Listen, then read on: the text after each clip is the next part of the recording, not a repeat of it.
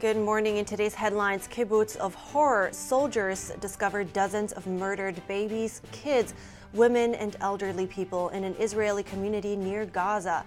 Meanwhile, could shells fired from Syria signal a broadening conflict? A survivor of the terrorist attack on the music festival in Israel shares his story with us. Find out how he was able to make it out alive as Hamas hunted down festival goers. The Hamas terrorist attack on Israel is bringing Jewish communities together worldwide. NTD visited the DC area vigil to hear perspectives. In response to Hamas's attacks on Israel, many are looking at Iran's support for the terrorist organization. 2 Democratic senators have joined Republicans in an appeal to President Biden.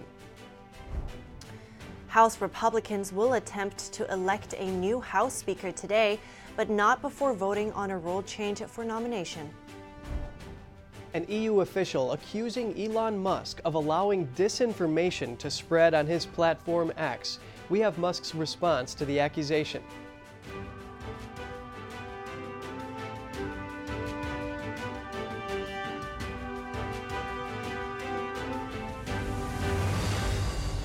It's great to have you with us this morning. I'm Kevin Hogan. Good morning, I'm Evelyn Lee. Today is Wednesday, October 11th, and we want to start out today with the latest updates on the war in Israel. Yes, this morning Israel launched strikes inside Lebanon after an IDF military post was targeted with anti-tank missiles near the Lebanese border. The Lebanese terror group Hezbollah said they fired guided missiles at an Israeli site to retaliate for the killing of 3 of its members on Monday. Meanwhile, the Israeli Air Force says it destroyed Hamas aircraft detection system in Gaza. Israel says the first plane carrying weapons from the U.S. arrived late last evening. The IDF says cooperation between U.S. and Israeli militaries is critical to ensure regional security and stability in times of war. So for more updates, we want to bring in Dor Levinter. He's the CEO of Epoch Israel, live right outside of Tel Aviv, and he is going to give us more insight into the situation on the ground. Dor, it's really good to see you as always. So please start by giving us the latest update. What's the situation right now on the ground? Okay, so the fight is still going on, as you mentioned. Actually, what's most interesting is what's happening in the north of Israel right now. It's getting heater, and we know Hezbollah is there. Iranian, they control Hezbollah. They move also forces to Syria. We see movements on the border. We see missiles firing at IDF's bases. So this is the focus is going over there, going to the north, eyes to the north. Attack in Gaza gonna happen probably to shift toward moving inside Gaza in a few days, probably 3 or 4 days. That's what I heard from officials I've talked with earlier. So let's talk about the move towards, or the offense in Gaza. So Hamas reportedly, they store weapons below mosques and schools, and even allegedly have their headquarters below a hospital. So what can you tell us about this? So the attempt is mostly to hide. They are not human. So what they do is use humans as a shield. So that's the basic strategy. Just use people as human shields and hide wherever they can. Now, the reason I'm asking is because I wonder how you see Israel handle this as they step up their offense, like you just mentioned, because Biden was just stressing the laws of war, for instance. So how do you see Israel will handle this? Well, the difference between Israel and Hamas is that Israelis are human beings, as I mentioned before, and we do things according to law. I myself was served in the military. I'm a combat officer. We have laws, and we do things, first of all, because we are human beings, and second of all, because there are laws of war, just like Biden says, and at times of war, there will be people hurt, civilians too, but Israeli soldiers are trained to act by law, so there is no option to act anywhere, beside that. Now, one more thing that comes to mind is when you say the Hamas uses the Palestinians as human shields. How do Palestinians inside the country, how do they view Hamas? Well, the Palestinians in Gaza are controlled by Hamas. They are almost like hostages. They have no much to do. They move to going to the south, trying to escape Gaza. And this is the situation, really. They don't have much to do. We've talked with a parliament member today that said that the Palestinians inside Gaza has two options. First, to help stop the terrorists and kill the terrorists inside Gaza. And the second is to run away, as there is no third option. Well, we will keep a close eye on this. Keep us updated also. Thank you so much, Dor Levinter. Thank you. The horrors of the Hamas terror attack on Israel continue to unfold 4 days after the invasion. Soldiers have uncovered brutal scenes of death in another kibbutz, with babies, children, women, and the elderly slaughtered. NTD's Daniel Monahan has more on the latest developments and a caution to viewers: this report contains content that some may find disturbing. The Israeli death toll from the Hamas terror attack now stands at around 1,200 people, with thousands more injured. At least 14 Americans were also killed, a minimum of 20 still missing. The Kfar Azar kibbutz was a scene of unthinkable war crimes. The closeness of Gaza, now billowing with smoke, can be seen just across a field. An Israeli journalist described the gruesome discoveries. Babies, their heads cut off. The Jewish Chronicle reported that around 40 babies were found murdered, some beheaded. It's not a war. It's not a battlefield. It's a massacre. This IDF major says the terrorists must have shed their humanity to commit the atrocities they committed. To see baby carriages with bullet holes in them and blood, who goes up to a baby and kills a baby? Who kills a mother? I see the bodies in their homes. The major says a common thread can be seen in the cold-blooded murder, whether it's ISIS, Al-Qaeda, or Hamas. It's this absolute disregard for human life. And I know for our soldiers and for our people and the mothers and fathers like myself, we have to see this because the road ahead is going to be very difficult. Here, soldiers carry out bodies and line them up with the growing pile. Remnants of the Hamas attack littered the ground, the bodies of dead terrorists, a motorcycle used to invade Israel. Houses that once held children's laughter now turn to rubble as blood-stained floors tell a story of the horror that took place here. More videos continue to emerge. A car here is shot up by terrorists. Here, terrorists tried to murder women. Hamas terrorists live-streamed an entire family being held hostage at gunpoint. They have not been seen since. As horrors unfold on the ground in Israel, some U.S. lawmakers remain silent, like Congresswoman Rashida Tlaib, seen here on Fox News. Congresswoman, do you have a comment on Hamas terrorists chopping off babies' heads? You have nothing to say about Hamas terrorists chopping off babies' heads? Colorado State Representative Tim Hernandez also refused to condemn the slaughter. And the fact that you can't condemn women and children and elderly people being murdered in the streets. What about it? In retaliation for the atrocities, Israeli jets have been pounding Gaza with hundreds of airstrikes, reducing homes and neighborhoods to rubble. The IDF has bolstered troops and tanks along the border as speculation of a possible Israeli ground incursion into Gaza grows. The Palestinian Health Ministry says airstrikes have killed at least 950 people in Gaza. Meanwhile, other threats have also appeared. Shells were reportedly fired from Syria into Israel on Tuesday night. The IDF retaliated with artillery and mortar fire directed toward the source of the attacks in Syria. Daniel Monahan, NTD News. President Biden has denounced Hamas, calling the terrorist attack on Israel an act of sheer evil. Biden also stressed U.S. support for Israel as it mourns the killing of more than 1,000 people. Here's more on Biden's comments from yesterday. This was an act of sheer evil. President Joe Biden denounced the Hamas terrorist group and stressed U.S. support for Israel on Tuesday. We stand with Israel. He confirmed that American citizens were among those killed over the weekend. More than 1,000 civilians slaughtered, not just killed, slaughtered in Israel. Among them, at least 14 American citizens killed. This is terrorism. But sadly, for the Jewish people, it's not new. Hamas launched its surprise attack against Israel on Saturday. Israel has struck back with airstrikes as the death toll from both sides continues to mount. Biden outlined the U.S. military assistance being sent to help Israel in its fight, including ammunition. We're going to make sure that Israel does not run out of these critical assets. The first plane of American ammunition landed in Israel Tuesday, and a U.S. carrier strike group also arrived in the eastern Mediterranean. The White House says it's to strengthen a deterrence posture against countries that might want to widen the war. He also voiced concern for Americans being held hostage.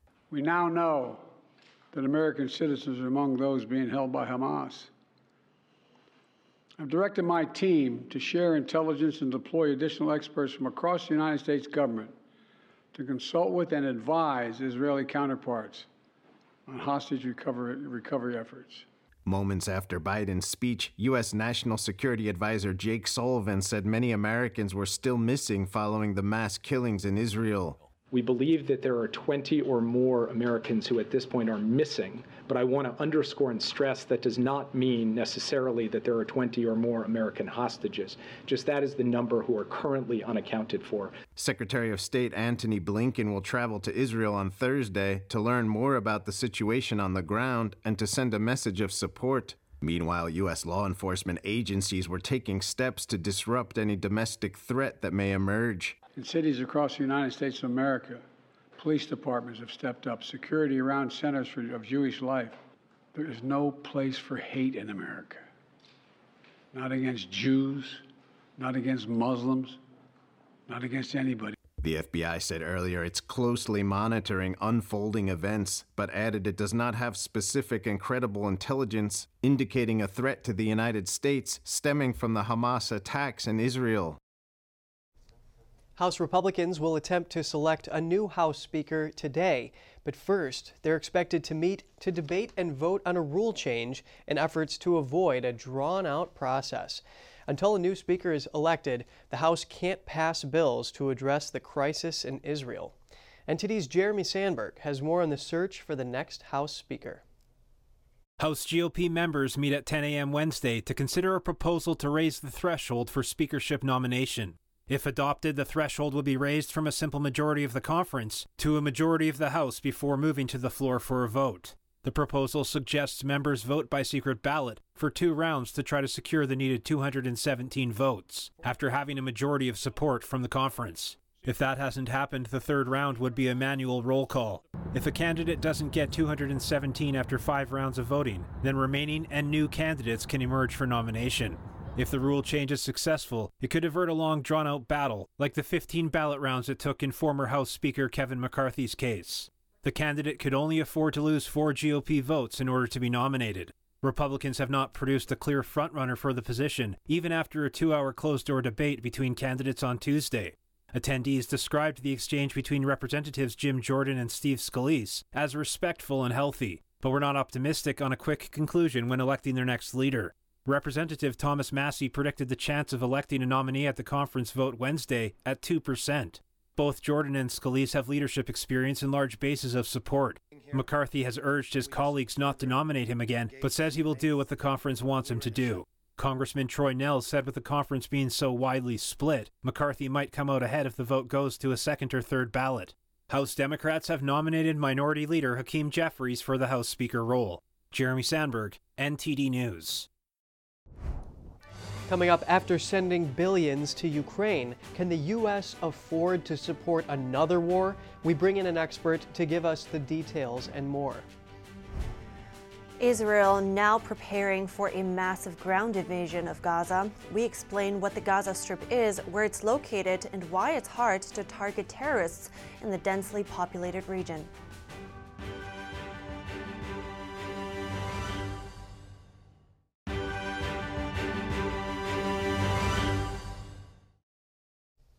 Welcome back. In response to Hamas's attacks on Israel, many are looking at Iran's support for the terrorist organization. 2 Democratic senators are calling on President Biden to freeze $6 billion in Iranian assets. Hamas has carried out this attack, not as a legitimate government, but as a pure terrorist organization. Any country or government that is found to be supportive of this terrorist organization should have the most severe sanctions imposed upon them immediately to shut down the support of these terroristic barbaric actions. The money was part of a prisoner swap deal the Biden administration negotiated with Iran last month. The Iranian regime agreed to release 5 Americans in exchange for 5 Iranians held in the U.S., plus the unfreezing of $6 billion of Iranian assets in South Korea. Democratic Senator John Tester and Joe Manchin said on Tuesday that Biden should immediately freeze the money. Senator Tester said the U.S. should review its options to hold Iran accountable for any support it may have provided. 20 GOP senators have made similar calls. During Tuesday's press briefing, the White House said it stands by the decision to unfreeze the Iranian assets.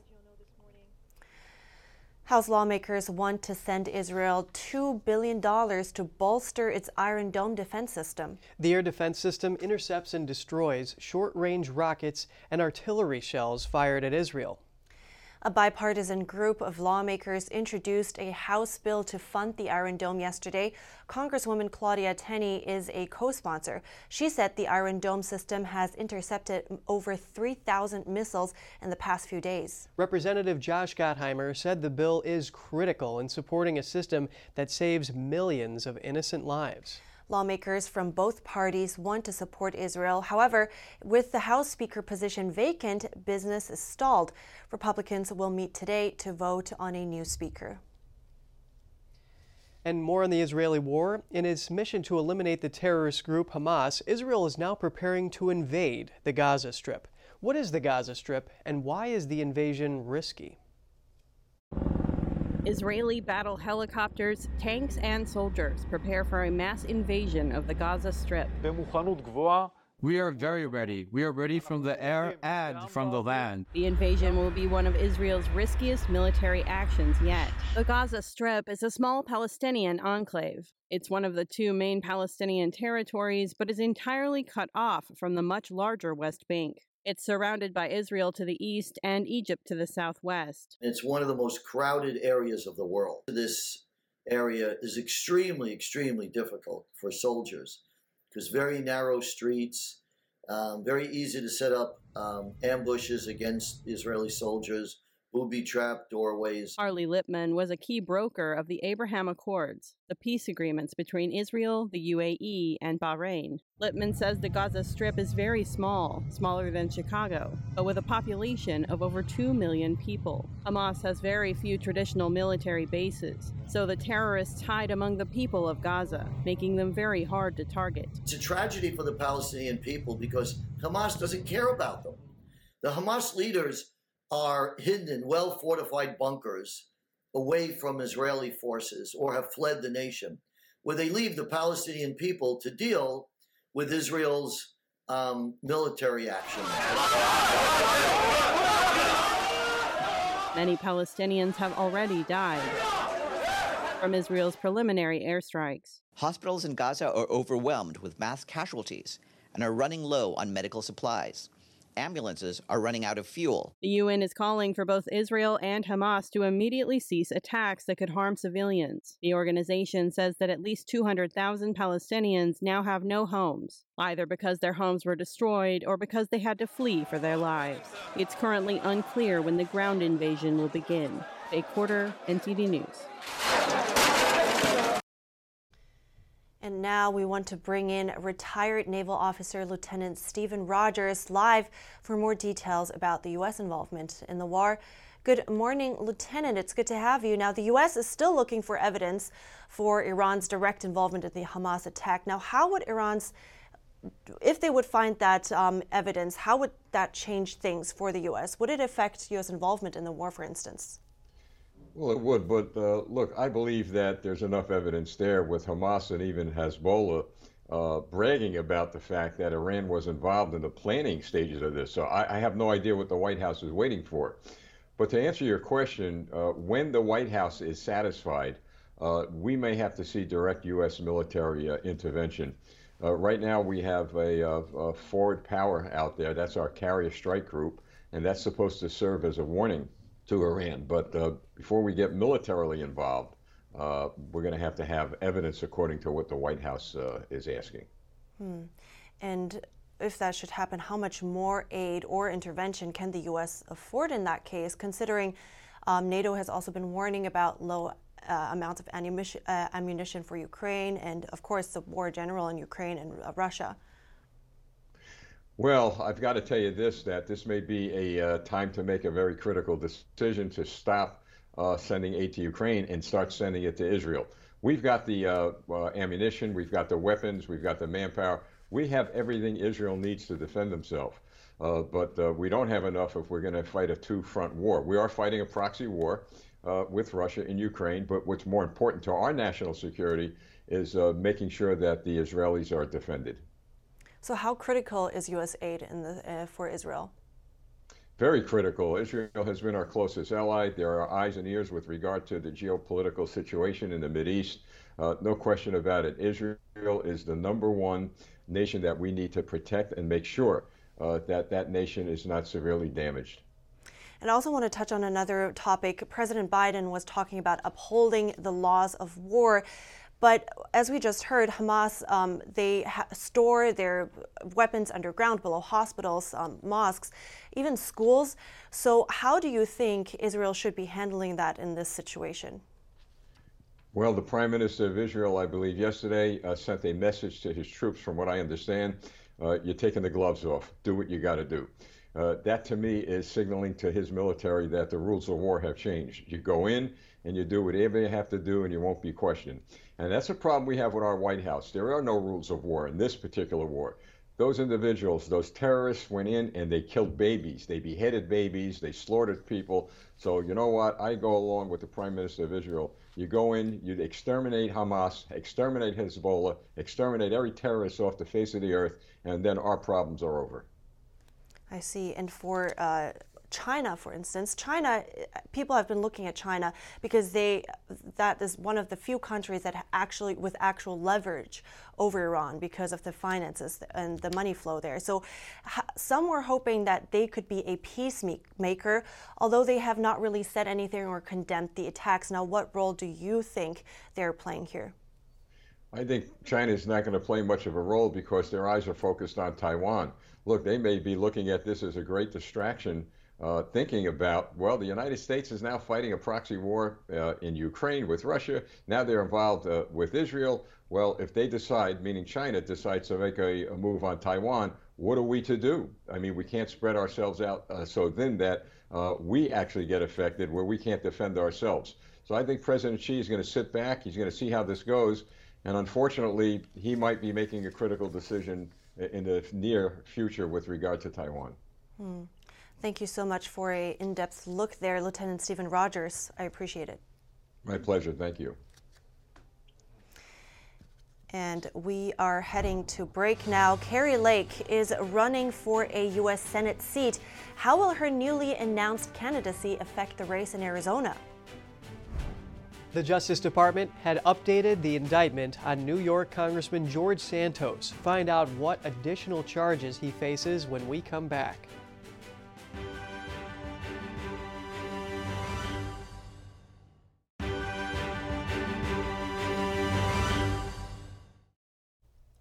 Welcome back. Kari Lake of Arizona formally announced her bid to run for a U.S. Senate seat yesterday. Lake, who lost an Arizona gubernatorial bid, is a Trump ally and has already received an endorsement from the former president. If she wins a Republican nod, it could become a three-way battle between current independent Senator Kyrsten Sinema and Democrat Ruben Gallego. Our border is wide open in Arizona. We know it because we're feeling it here in Arizona. There is an absolute invasion in our country with millions of people pouring in. Arizona is one of 8 competitive seats Democrats seek to defend next year as they try to protect their narrow Senate majority. Lake will vie for the nomination against a handful of Republican hopefuls, including Pinal County Sheriff Mark Lamb and businessman Brian Wright. New York Republican Congressman George Santos is facing more charges.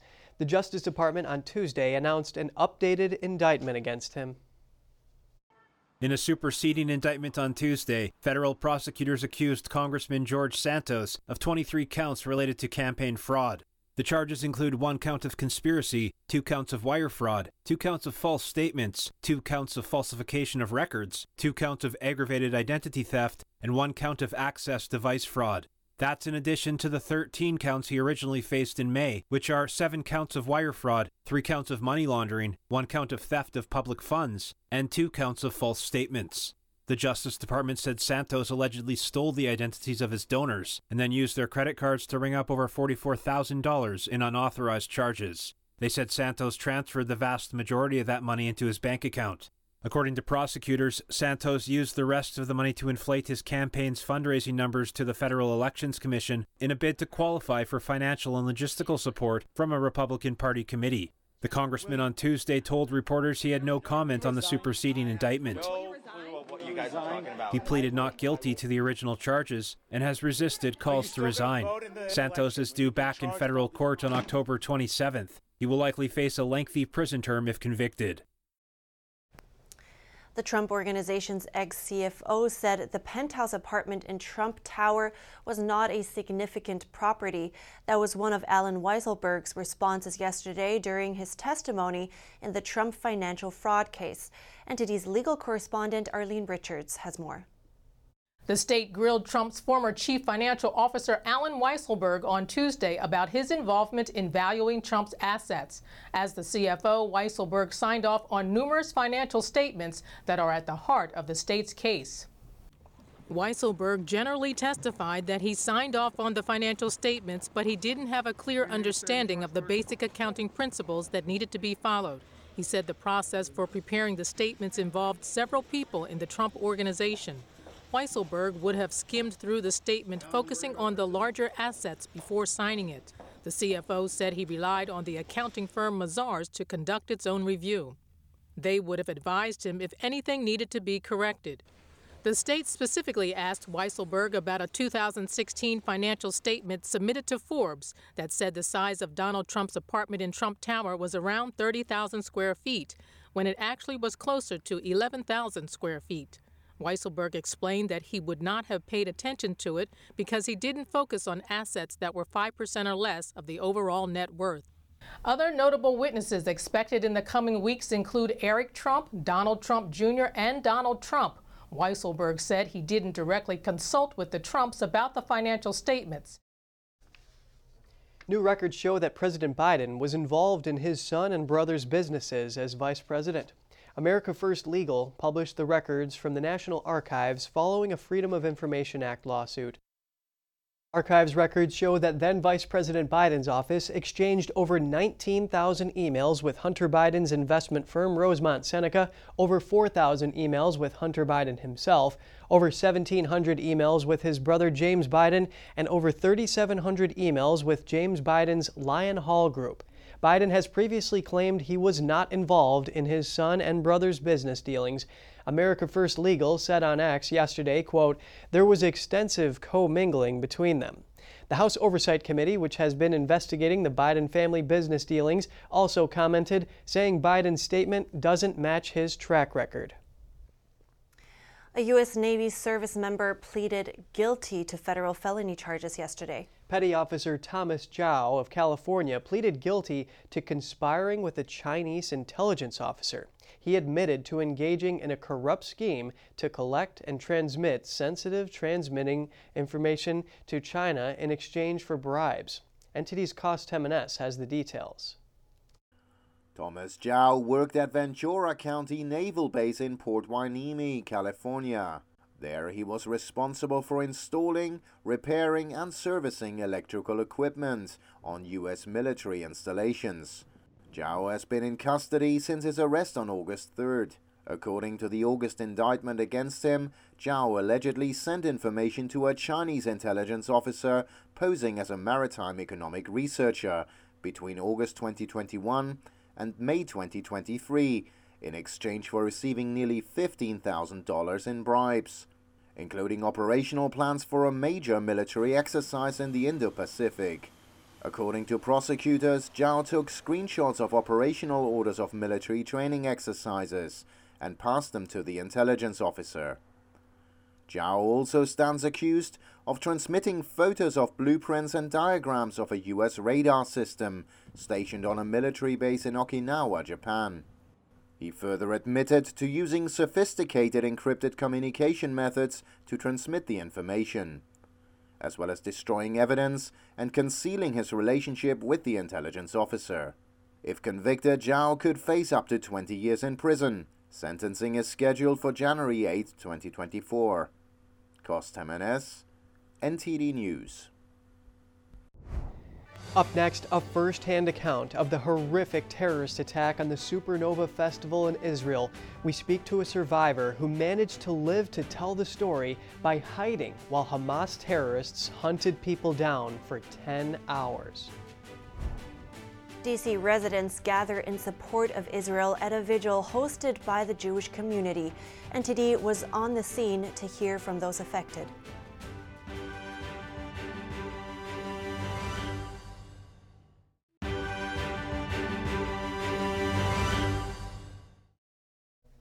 Welcome back. We now hear from a survivor of the Hamas terrorist attack on the Supernova Festival in Israel. Zach Bernard joins us live to share his first-hand account. Zach, good morning and thank you for coming on the show. And first of all, I am so sorry that you had to go through this. Thanks a lot. Yeah, it's very hard times lately.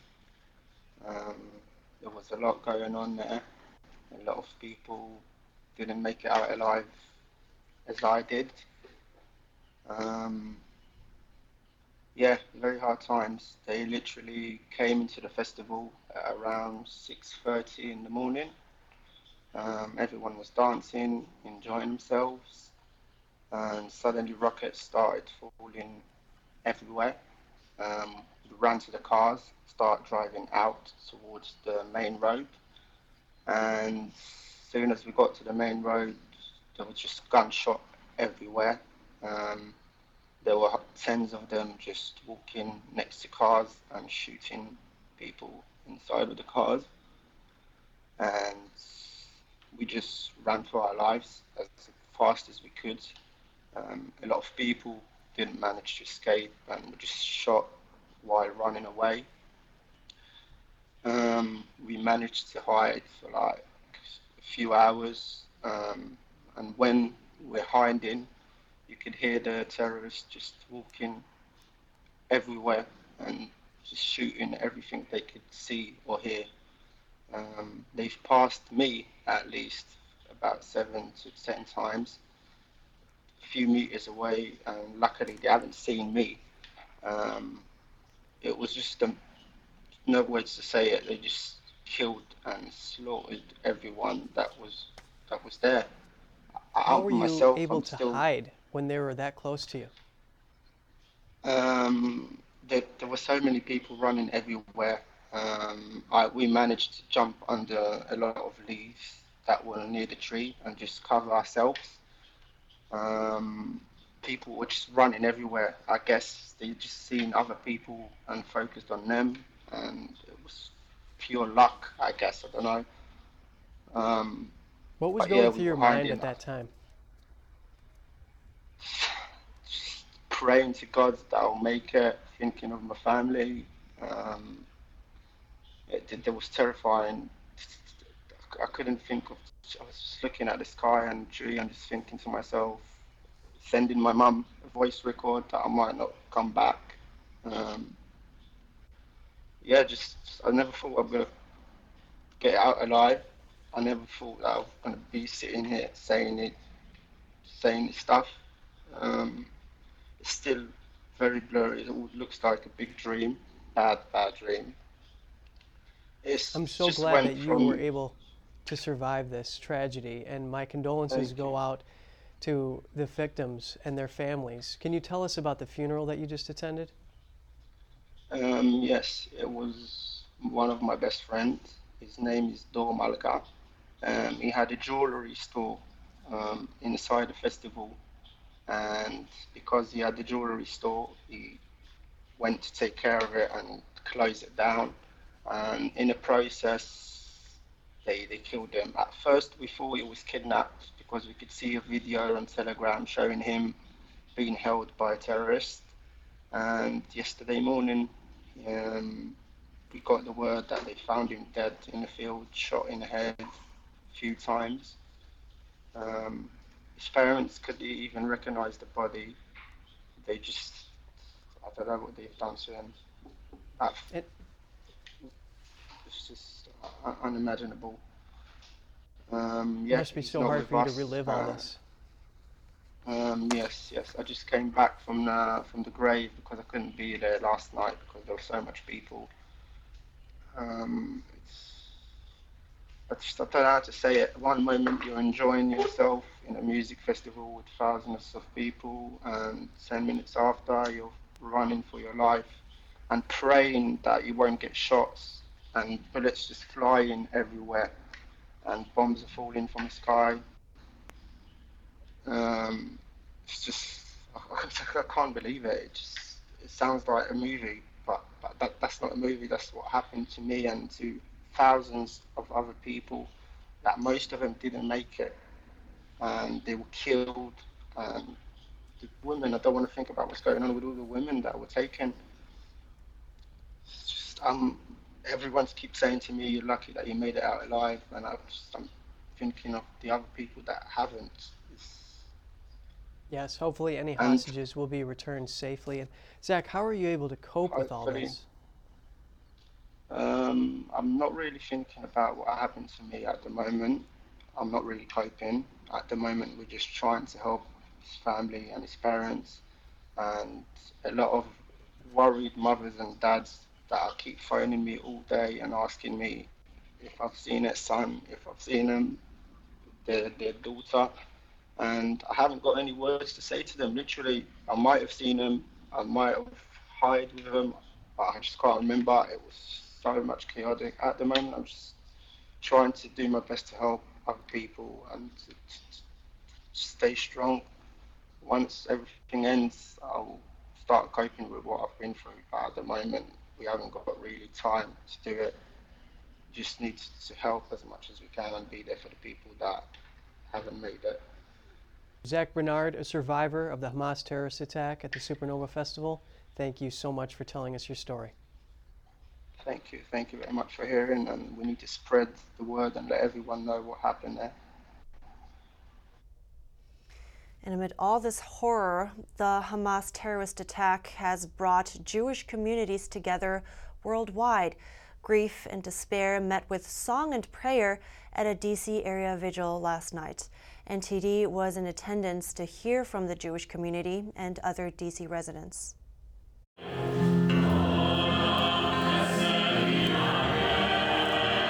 D.C. residents prayed and grieved at the vigil at Addis Israel congregation Tuesday night. The Hamas terrorist attacks and security failures shocking the Jewish community. It's such a barbaric, horrible thing. People who call themselves men, who are really subhumans, and then brag about what they've done. What's there to brag about? The powerful show of solidarity with Israel was organized by the Jewish Federation of Greater Washington and the JCRC. And people have to understand that the types of attacks that shocked the world, these were commonplace before Israel existed. There's a term called pogrom. There were these attacks that basically mobs would come and attack Jewish villages and massacre people and rape women and kidnap people and murder people randomly. And that's what we saw. And that's what Israel was established in order to prevent. And unfortunately it happened, and Israel has to take action to make sure it doesn't happen again. Gil Preuss, CEO of the Jewish Federation of Greater Washington, told NTD Israel is headed toward tough times and that there's no easy way to respond. Washington, the United States, we need to support Israel in what they're trying to do, which is to prevent this horrible act from ever happening again.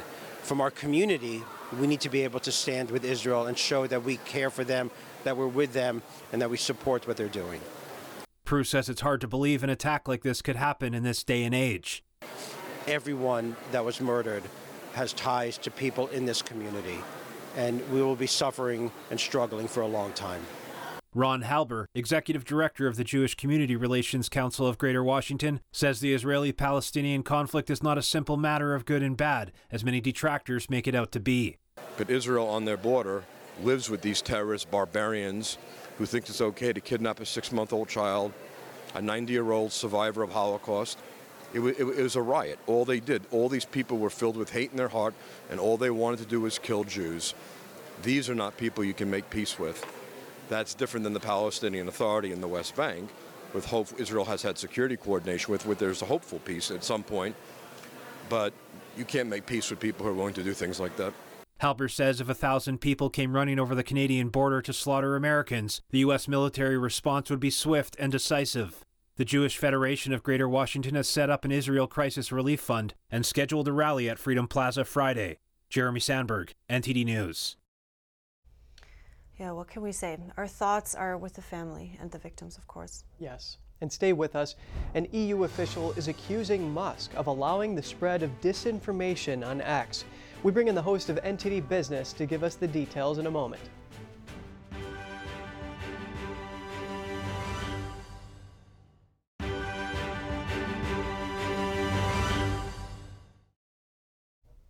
It's good to have you back with us. The EU's industry chief alleged that disinformation about the Israel-Hamas conflict was spreading on Elon Musk's X social media platform. Here with us live is NTD Business host Don Ma. Don, good morning. There you are. Let's see, Don, can you hear me? Yeah, Kevin, I can hear you. Okay, good, we're connected. Yeah. Excellent. So, Don, what is the EU official accusing X of? Yeah, so in a letter addressed to Elon Musk, the commissioner for the internal market of the European Union, he said that instances of fake and manipulated images and facts were reported on the social media platform, and he urged Musk to correct the situation and even talked about potential fines. And now Musk responded to that, to this letter on X. He's saying, quote, please list the violations you allude to on X so that the public can see them. And then after Musk said that, the EU official responded as well, saying that basically Musk is aware of the violations and didn't provide a list. So basically what the situation looks like right now is the EU official saying Musk violated rules, his X platform, and then Musk asking what rules were violated, and then the official responding, saying basically, you know what rules you violated. So that's where we're at right now with the situation. Right, and Musk, in the safety division on Twitter's X basically said that they're taking steps to remove this Hamas-affiliated accounts. And this accusations of disinformation about Israel-Hamas conflict spreading on X, that is very serious. So how are X users reacting to this? Yeah, first of all, you're right. X is taking action in terms of the reported disinformation, but it seems like users are taking Musk's side on this, saying that the EU proposed action against X, so they should be clear on what they're talking about. And I think potentially X users may have a point here. If someone is accusing you of something, then it's up to them to prove that you committed that thing, that wrongdoing, because you're innocent until proven guilty, right? I think many groups have been more critical of Musk ever since he bought Twitter. I do think there is some disinformation spreading on the conflict on X, but there's different disinformation about the conflict on many other social media platforms as well, like Telegram, WhatsApp, Facebook, TikTok. All these platforms are seeing some degree of disinformation when it comes to the conflict, but it seems like the media is mainly focused on X. Right, well, social media is definitely in the spotlight here, and it needs to be taken very carefully, this whole terrorism involvement, because they even use social media sites for recruitment and other things like that. So Don, do you have anything else for us? Sure. So staying on the war in Israel, America First Legal has filed a lawsuit in Texas. It alleges that President Biden and Secretary of State Blinken violated the Taylor Force Act by subsidizing Palestinian terrorists. So the group said on X that a district court in Texas had approved the motion to begin discovery into the case. The lawsuit claims it will show that Biden and Blinken knew about Hamas plans and the outcome of U.S. policies. So America First Legal is a firm led by Stephen Miller. He's a former senior aide from the Trump White House. But other than that, that's all from me this morning. Well, thank you for those updates. Don Ma, host of NTD Business. I appreciate it. Yeah, thank you as always, Kevin. Yeah, isn't that just such a difficult thing to handle? Getting news from social media. I heard there have been both sides that have been spreading false information, right? So there have been video game clips floating around, or even explosions of a building in South America that have been deemed as an attack on Gaza, and the other way around. So got to be really careful with that. Yeah, users need to be very vigilant to sort through all of that. Yeah. And we are starting the second part of our broadcast right now.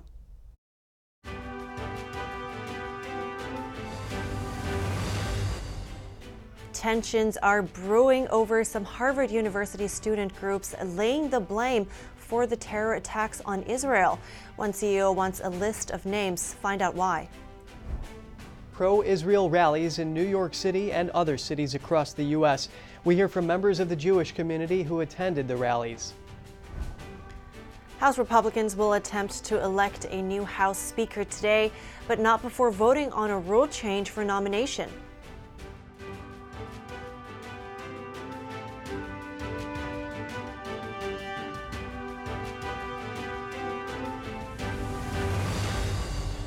Welcome back, and to all of you who just joined us, good morning. I'm Kevin Hogan. Good morning. I'm Evelyn Lee. Today is Wednesday, October 11th, and now let's get to some latest updates on the Israel-Hamas war. Israel launched airstrikes inside Lebanon this morning after an Israeli military post was targeted with anti-tank missiles near the Lebanese border. Lebanese terror group Hezbollah says the attack was in retaliation for the killing of 3 of its members on Monday. The Israeli Air Force says it destroyed a Hamas aircraft detection system in Gaza, and the first plane carrying weapons from the U.S. arrived in Israel last night. As for Israel's ongoing siege of the Gaza Strip, Palestine's Energy Authority chairman says Gaza's power and electricity will run in just a few hours. Hamas leader and founder Khalid Mashal gave a speech today asking Muslims in the region to enter Israel. He said it was time for jihad to be applied on the ground instead of just in theory. He also asked for donations to the terrorist organization, calling it financial jihad. Also, Harvard is in the spotlight after 35 student groups said that Israel is solely to blame for all unfolding violence. NTD's Daniel Monahan has more on that and the reaction. The groups issued a joint statement by Harvard-Palestine Solidarity Group on the situation in Palestine. The letter called Israel an apartheid regime and wrote, "We, the undersigned student organizations, hold the Israeli regime entirely responsible for all unfolding violence," and called Israel defending itself colonial retaliation. Its letter offered no condemnation of the horrific violence of the Hamas terrorists. Harvard President Claudine Gay responded to the controversy on Tuesday, saying, "Let there be no doubt that I condemn the terrorist atrocities perpetrated by Hamas. Such inhumanity is abhorrent, whatever one's individual views of the origins of the long-standing conflicts in the region." A large number of Harvard staff criticized the administration's response in a letter, writing, "Hundreds of terrorists infiltrated Israeli towns and houses. Children were killed in front of their parents. Entire families were executed. Grandmothers, mothers, and their babies were kidnapped." The letter said there was no military or other specific objective which meets the definition of a war crime, and said the statement by the Harvard-Palestine Solidarity Groups can be seen as nothing less than condoning the mass murder of civilians based only on their nationality. The letter from Harvard staff criticized the administration for failing to condemn the justifications for violence that come from the Harvard campus. Meanwhile, Harvard alumni Bill Ackman, the CEO of Pershing Square Capital Management, chimed in on X, writing, I have been asked by a number of CEOs if Harvard would release a list of the members of each of the organizations that have issued the letter assigning sole responsibility for Hamas's heinous acts to Israel, so as to ensure that none of us inadvertently hire any of their members. Ackman added, "One should not be able to hide behind a corporate shield when issuing statements supporting the actions of terrorists who we now learn have beheaded babies, among other inconceivably despicable acts." National Students for Justice in Palestine announced Monday that it planned to lead a day of resistance in support of Palestine on Thursday, October 12th. Students are being asked to join in, with events reportedly planned in New York, Colorado, Pennsylvania, Virginia, and Arizona. Daniel Monahan, NTD News. And we're bringing in William Jacobson. He's a Cornell Law School professor and lawyer to shed some light on this particular issue. Good morning, William. Now, to start, what's your concern here with the anti-Israel movement in colleges? Well, first of all, it's based on a complete fabrication that somehow Israel created the reason for Hamas to kill over 1,000 people, mass rape of women, beheading of babies. This was totally unprovoked. It's a war crime, and unfortunately, student groups around the country are supporting it. In fact, this Thursday is a day of resistance, as you showed on your screen. Why do they use the term resistance? Because that's the English translation of Hamas. And that's very concerning. For your last sentence there, you cut out for just a few seconds. If you could repeat that for us. Sure. So Students for Justice in Palestine is holding a day of resistance this Thursday, as you showed on your screen. Why do they use the term resistance? Because resistance is the English translation of Hamas. Hamas is the Islamic resistance. So they are running programs and events on campus specifically promoting Hamas, and that's very concerning. That is very concerning indeed. And there have been more, possibly other movements for Palestinian rights through the Harvard College Palestine Solidarity Committee. Is that the different, or how is this one different? Well, I think that certainly people have a right to advocate their position on the Middle East, and I'm not saying they don't have a right to do that. But you cross a line when you are openly and explicitly supporting terrorist groups, and that's what they're doing on these campuses. They are saying they back what Hamas did.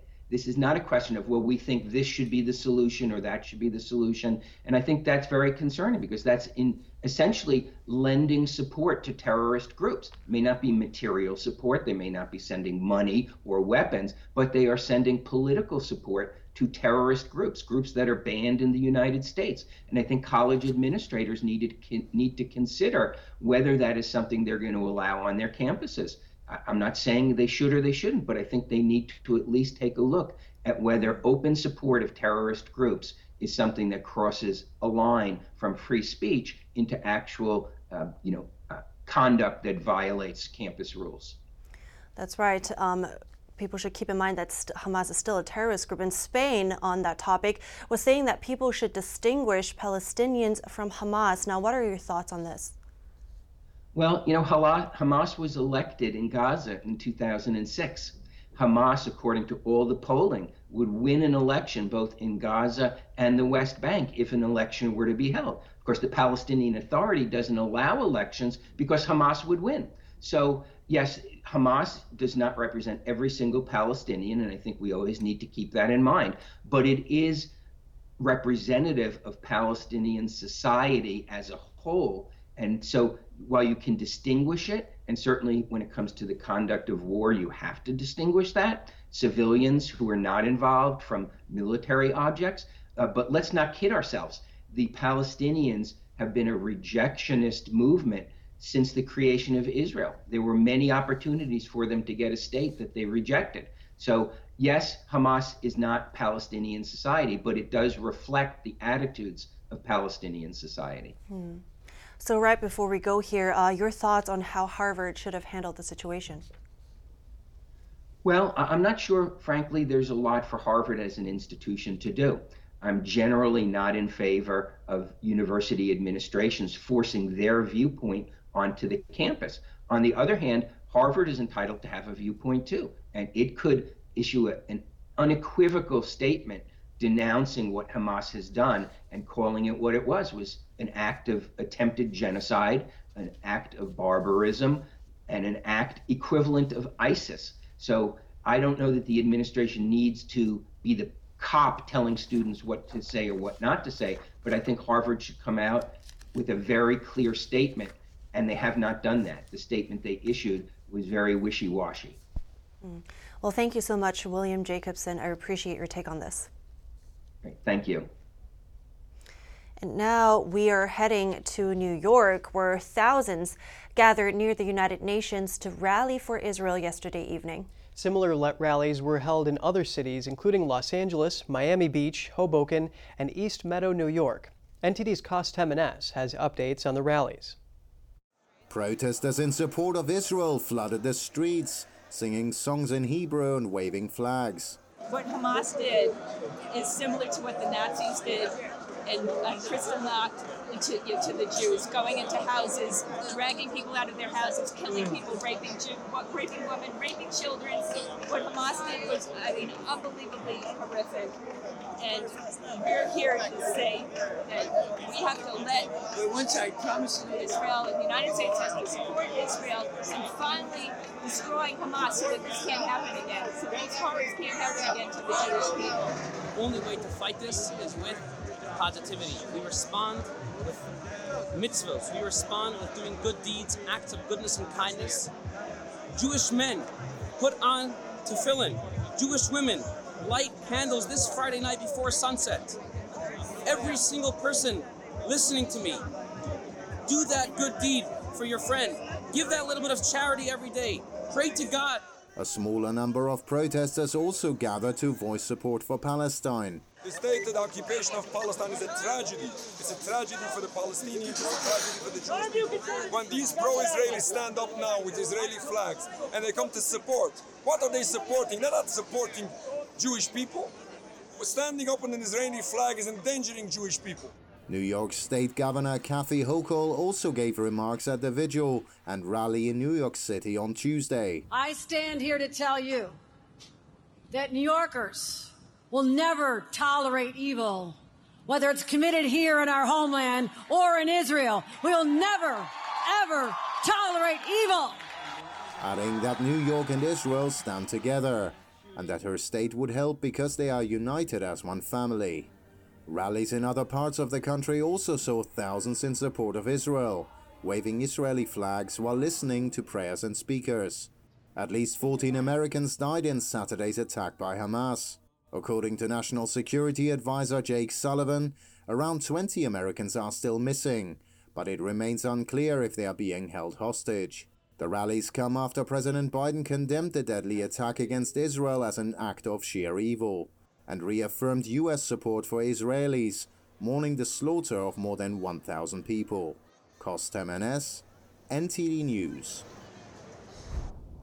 Coming up next, House Republicans will attempt to select a new speaker today. But before that, they are expected to debate on a possible rules change that could speed up the process. So stay tuned.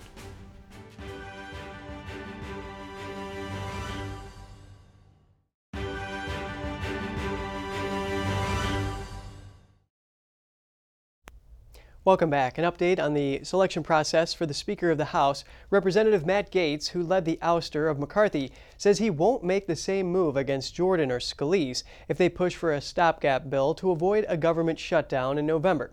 And now we're going to look more closely at this. Please welcome Bart Marcois, the president of Marcois Partners International Corporation and former presidential campaign policy advisor. Bart, thanks for coming on the show live with us. Good morning, Kevin. So what is going to be needed in order for these speaker candidates to get the votes to wield the gavel?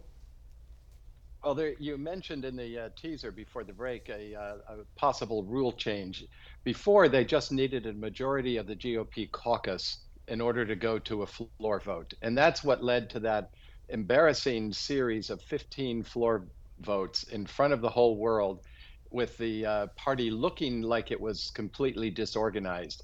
But what they've done now is said, you know what? You need a majority of the House. You need 217 votes before we will take it to a floor vote.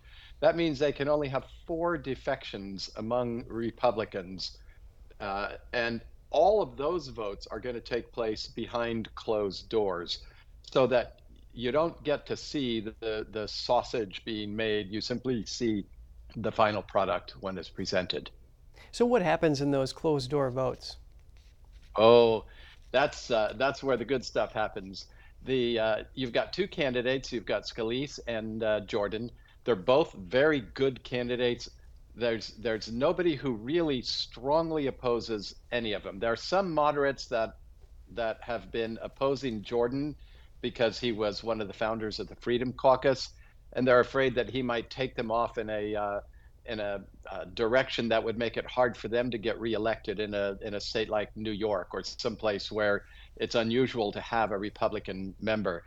But they'll have an initial vote and they'll see what the outcome is. And if it's closely tied, then they will go for much longer votes and it'll take a longer process. But if one gets, 170 votes and the other gets 30, then most of the other 30 will probably go to the one that has 170.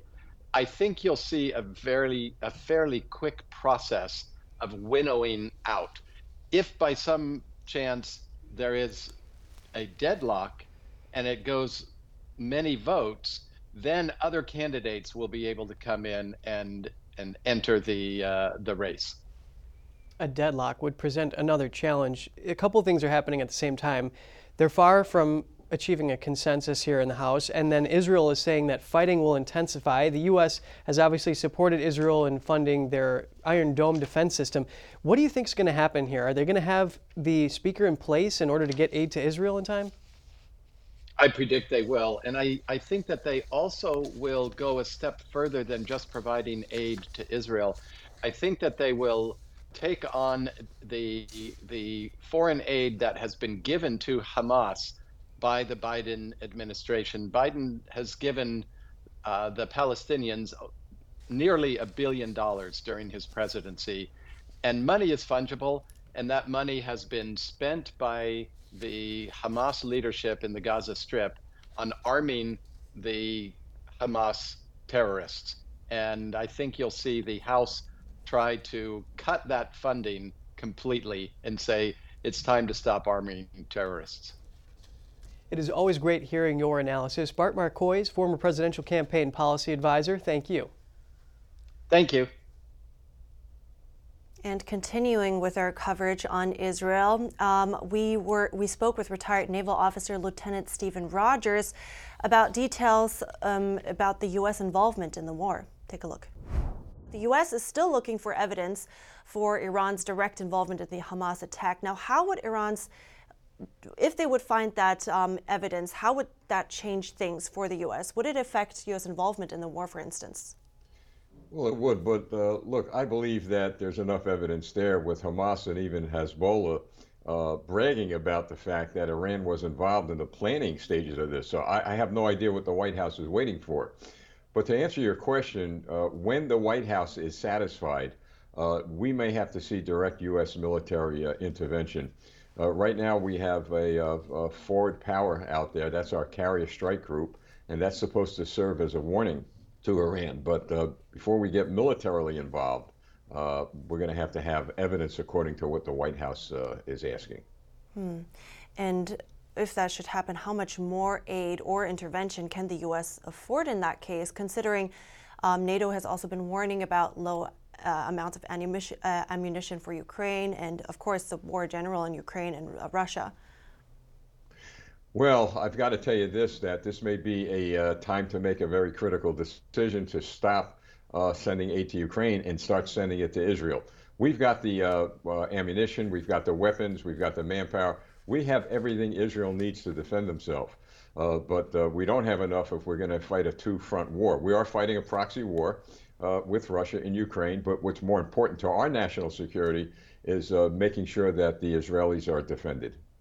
So how critical is U.S. aid for Israel? Very critical. Israel has been our closest ally. They're our eyes and ears with regard to the geopolitical situation in the Mideast. No question about it. Israel is the #1 nation that we need to protect and make sure that that nation is not severely damaged. Thank you so much for an in-depth look there, Lieutenant Stephen Rogers. I appreciate it. My pleasure. Thank you. And now we're heading to Malcolm Hudson in the UK for some short headlines from around the world. Good morning from the UK, Evelyn and Kevin.